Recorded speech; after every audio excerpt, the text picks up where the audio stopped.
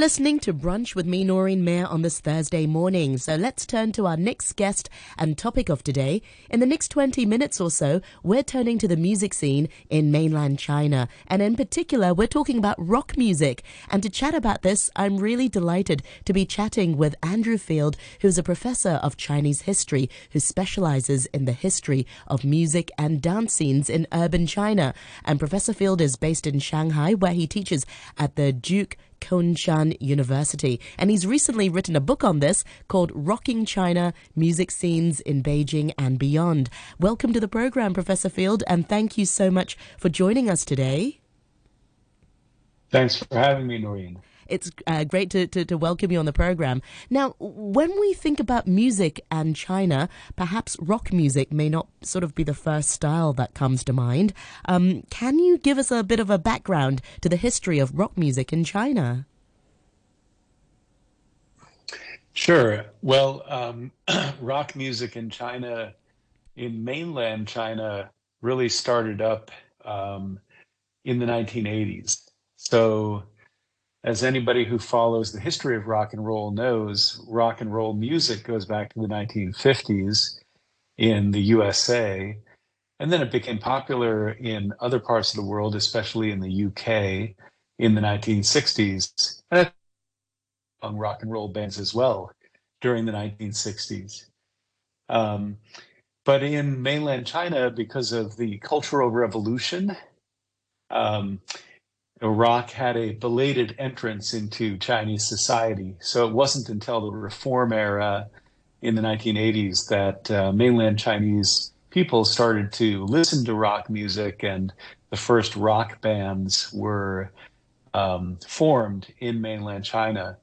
And Beijing was really the center of that. And the most famous rock and roll musician from that time period is Cui Jian, who still to this day retains the title of China's rock godfather. That's right. And who sort of brought rock music to mainland China then? Well, I'd say it was a combination as China was beginning to open up to the world after the Cultural Revolution.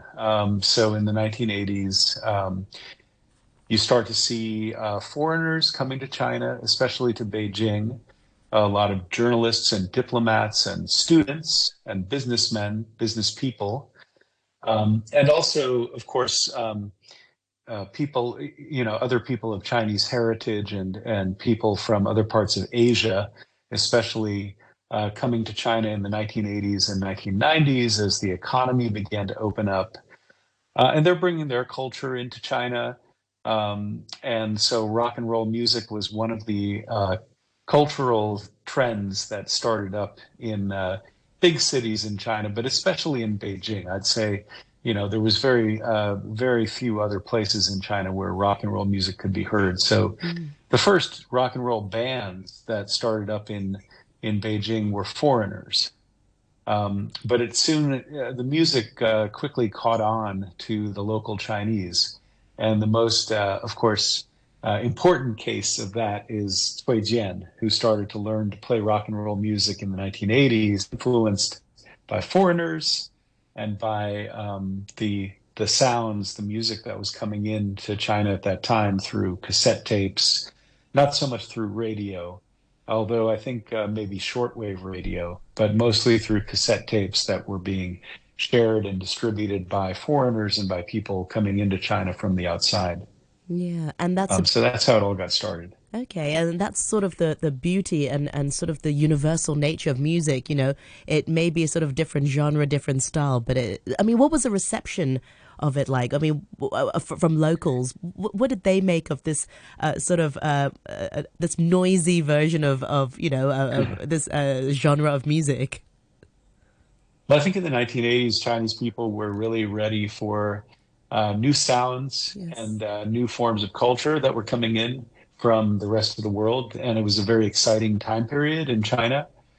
So I think there was a lot of reception, a lot of good reception of this kind of new music, which was so different from both the Chinese revolutionary music that they were used to hearing in mainland China, but also the pop music that was coming from places like Hong Kong and Taiwan. Like Deng Lijun is Teresa Teng is the great example Yes. of Chinese style pop music that was flowing back into China.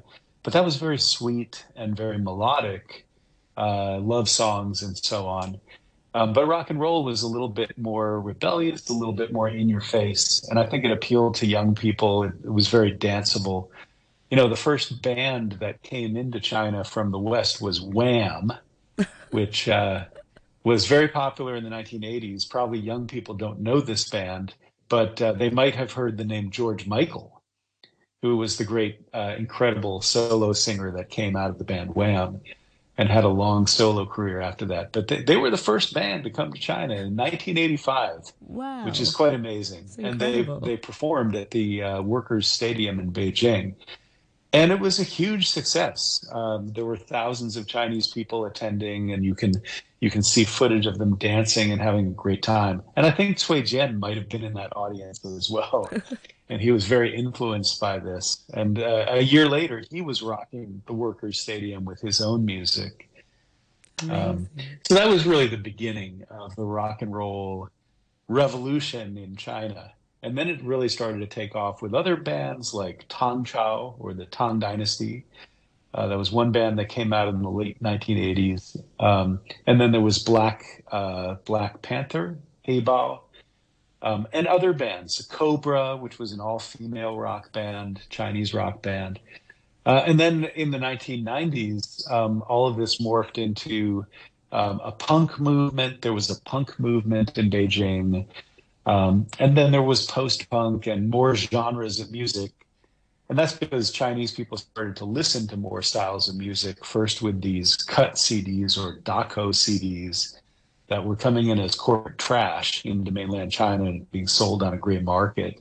And then, of course, in the 2000s, there was the internet explosion, and you had digital music, and all of a sudden, Chinese people could access millions of songs of all sorts of genres and all sorts of styles of music. So that's when the indie rock revolution happened, and that's what I really focus on in my book. Yes. So, what sort of piqued your interest in this area? I know you're interested in Chinese culture and music, but what sort of piqued your interest in rock music in particular? Well, my interest in Chinese rock goes back to the early 1990s. I remember a friend introduced me to Cui Jian, and I remember listening to his album "Iwu Soyo" or "I Have Mm, Nothing," yes. which is his anthem. That's his most, I guess, recognizable song. And I just remember being blown away by how powerful the music was and how fun it was. And I bought some of his other albums. And I listened to a few other bands like Hey Bao and Tang Chao a little bit.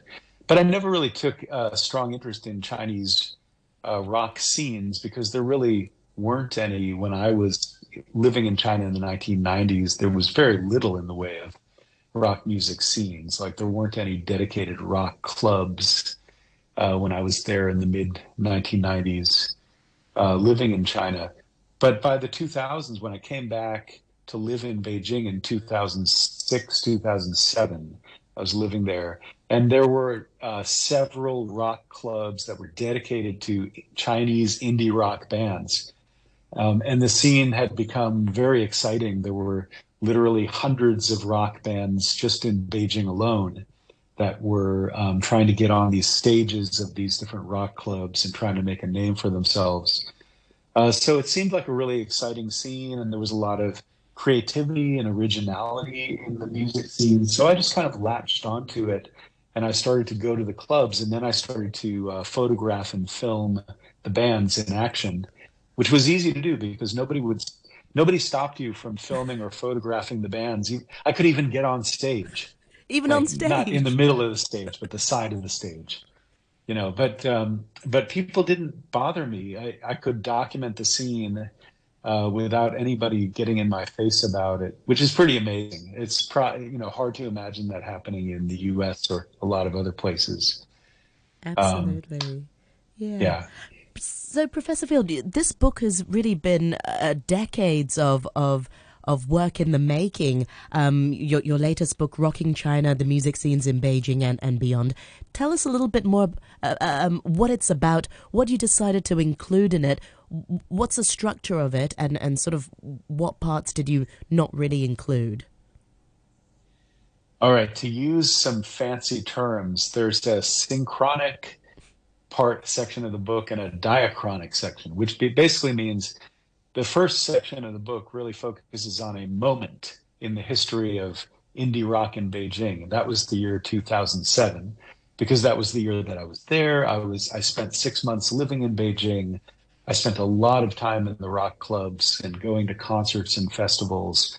And so my richest material comes from that period, but that happens to coincide with what I call the golden age of indie rock music in China. That's when Beijing was the indisputed center of rock and roll in China. All the best bands in China were coming to Beijing, playing on the stages. Beijing had hands down the best rock clubs. It had record labels that were producing the rock bands. All the best rock musicians in China were gathered in Beijing or were going there regularly to perform. So it was really a golden age for Beijing rock and roll, and I'd say for indie rock in China. Um, and so I focus a lot of my attention on that time period because that's the period that I documented most richly. And then the diachronic aspect of the book is later in the later chapters. I I looked at what happened to rock and roll scenes in Beijing and in other cities, Shanghai, for example, over the next 15 years. And so, in that section of the book, I take a more long-term view, looking at the trends, and I ask the question, why did Beijing kind of fall off of its pedestal as the center of rock and roll in China? Because really nobody would consider Beijing to be China's rock and roll center today, as it was 15 years ago. Yeah. And then the other question, the other side of that question is why did other cities become rock and roll centers of their own? And why did rock and roll become so much more distributed around China, such that nowadays there are rock clubs and dedicated rock bands and promoters and everything in just about any major city in China? And that's a huge change from 15, 20 years ago. So those are the questions that I try to answer in the second part of the book. Yeah. And I'm not going to reveal all my answers because I want people to To read the read the book. book, yes. Yeah. Well, can you sort of give us an idea of what the sort of pub band scene was like in Beijing, maybe 15 years ago? You know, what was it like? Was it really sort of thriving? Were there lots of performances, and was the local reception, was it very popular amongst the locals? It was definitely thriving. It was still very much an underground scene, so it was kind of a word of mouth thing. You had to know where the clubs were located. Some of them were in the middle of the city, like in the Gulo or Drum Tower area, just north of the Forbidden City. Um, and some were in the western part of the city where the universities are located. There was the club D22 located just across from Tsinghua University and just down the road from Peking University, the two top universities in China. And it was probably the most celebrated experimental rock club during that time. And right next to it was Club 13, which more catered to the metal scene, which I don't really focus on in the book. The metal scene is kind of its own scene. Um, That'll be for your next book, maybe. Maybe, but I've never been much of a metal head, a headbanger. I'm more of an indie rock guy, so I'll let others do the metal scene. But so there was D22 Club 13 in the Western District. In the Eastern District, the Chaoyang District, there were a couple of clubs. Notably, there was a club called Dos Colegas, which was run by two rock musicians, and that was really a great kind of grassroots rock and roll club. I saw a lot of great performances there. So there was Mao Live House in the Drum Tower area, D22 in the west, Dos Colegas in the east. And in the center of the city, there was also a club called Yugong Yishan, which is a very famous Chinese proverb about a stupid old man moving a mountain, which Mao Zedong loved this proverb. Um, so there was that club. So those four clubs formed really the four pillars of the indie rock scene in Beijing. And so even though it was kind of an underground word of mouth scene, if you knew about it, it was an amazing scene. Like I said, you could see literally hundreds of bands performing in different concerts, festivals, in these clubs. And there were also outdoor festivals in Beijing as well. There was the MIDI Festival, there was the Modern Sky Festival had just started, and there was also the Beijing Pop Festival where I saw, among other bands, we saw Nine Inch Nails, we saw Public Enemy performing alongside Cui Jian and other Chinese rock and roll acts. So that was an amazing time for the city of Beijing. It really felt that Beijing was opening up and becoming this international city at that time. But things changed after that. And Beijing did not live up to its promise of being the rock and roll epicenter of China. For a few years later, things really started to close down. A lot of those clubs shut down, and Beijing kind of lost its status as China's rock center. What sort of led to that? Yeah, what sort of led to the demise? Why did Well, places start to it's shut easy to down? blame the government, and it's easy to blame the government and say, "Oh, there was more." There was, and it's true that the government was paying more attention to the rock and roll scene and certain aspects of that scene that they thought were unhealthy.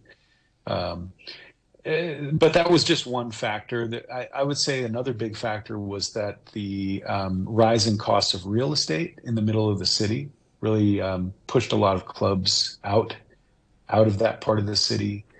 And there were other factors as well. It's again having to do with real estate and the cost of living. It became harder and harder for these young rock musicians to live in Beijing because the cost of living was so high. In fact, a lot of the rock musicians that I knew and befriended during that time period lived out in Tongzhou, which is like a satellite city of Beijing. And it takes at least an hour to get into Beijing from Tongzhou. Um, and so just the cost of living drove a lot of young creative people out of the city, which is not too dissimilar to other big cities around the world that are undergoing kind of gentrification, like New York City, for example. It just becomes harder and harder for creative people to live in these big cities when the cost of living is rising so rapidly. Um, but at the same time, there was just less incentive for people from other provinces and other places in China to go to Beijing because rock music scenes and music scenes in general were rising in their own home provinces and in their own home cities. And so So that it there was became a less of a easier. need to travel all the way to Beijing because it was just available where they were. Exactly. So they could be the stars of their own city, of their own home city, Yeah, which was much more attractive to a lot of musicians than going to Beijing and being a small fish in a big pond. sure.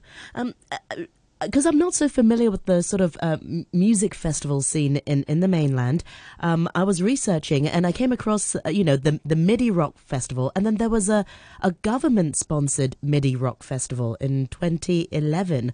What's that, and how's it different to the regular MIDI Rock Festival? And it seems like if the government sponsored it, they're really throwing their weight behind and supporting rock music in the mainland. Yeah, well, that is true, and that's kind of one of I don't know if it's an irony, a paradox, but the local governments in China have been very supportive of these music scenes, and ever since I started documenting rock music scenes in China 15, 20 years ago. They've been supporting these scenes and they've been supporting local festivals because it brings money. it brings revenue in, and it attracts tourism, and it has a lot of beneficial effects. So outside of Beijing, Beijing is kind of the special case because it's the political capital. But outside of Beijing, you'll find that local governments in China are very supportive of music festivals, like MIDI, like the Strawberry Music Festival, Yes. which also came out of, I think, the Modern Sky. It's also organized by Modern Sky, which is the big independent record label in China. Um, and so it is a bit odd to think about, but there is a lot of local support for music festivals. Now, whether or not they support the kind of the ideology of the rock musicians is another question entirely. Yeah. So we talked a little bit about sort of the history and what's happening now. What's your sort of assessment of the future of rock music in the mainland? Will it continue to thrive, or are people sort of finding different alternative and rock music is just going to be a genre of the past? Well, I think rock music will always have a special place in the musical world. There's something kind of unique about rock music, about the combination of electric guitars, drums, and bass, and this hard driving sound, which is rooted in blues. It's rooted in older styles of music. There's just something irreplaceable about it, and I think young people, both young men and women, all genders, I suppose, just there's an innate interest in making noise with a guitar, Yes. plugging a Such an guitar into an outlet. amp Yes. and seeing what happens, and fooling around with different pedals, and you can just see young musicians getting fascinated with just the sound, the kind of sound that they can produce, and the volume of the music. And it's also kind of easy, relatively speaking. It's certainly easier to become a rock musician than to become a jazz musician. The bar is much higher for jazz, as it is for classical music, and musical styles where you need a tremendous amount of training to achieve to achieve your results. But with rock music, you learn to play three chords. You can form a rock and roll band. Now, of course, there's a lot more to it than that, but I think the bar is lower, so that also attracts people into the rock scene. And there are other factors as well. So I don't think rock music is going to go away as a genre. It may not be the most popular genre of music, and there are other genres of music that are competing in the musical sphere, like rap music is also quite popular now in China, and electronic music and other styles. But I think rock music will always have a place especially in the youth culture of China, as it does all over the world. So rock is not going away. That's good to hear. And Professor Field, thank you so much for your time today. I really enjoyed chatting with you, and I learned a lot from you, as I'm sure our listeners did as well. Remind our listeners once again, how can we find out more about you and your work? Have you got a website? And where can we get your book, Rocking China, Music Scenes in Beijing and Beyond? Yeah, so I do have a website. It's called shanghaisojourns.net. So you can look me up on that website. Um, and I have a lot of information about my various research projects, including my research on the rock and music scenes of China. Um, the book is available on Amazon. You can also contact the publisher, Earnshaw Books. So I think if you go to the publisher's website, earnshawbooks.net, you will be able to access or order a copy of the book. Book is available in hard copy or in a Kindle version. And for those of you who do acquire the book and read it, please write a kindly review of the book on Amazon or on Goodreads or whatever website you like to post your reviews on, because that will really help to the book to gain more exposure around the world. And I do think that the rock music scene in China deserves a lot more exposure and a lot more interest. than it has gotten. So I'm hoping that this book will contribute to that. Excellent. And thank you very much indeed to Andrew Field, who's a professor of Chinese history who specializes in the history of music and dance scenes in urban China. And Professor Field is based in Shanghai at the moment, where he teaches at the Duke Kunshan University. And of course, he's recently written a book called Rocking China, Music Scenes in Beijing and Beyond. Thank you very much indeed. Thank you, Noreen.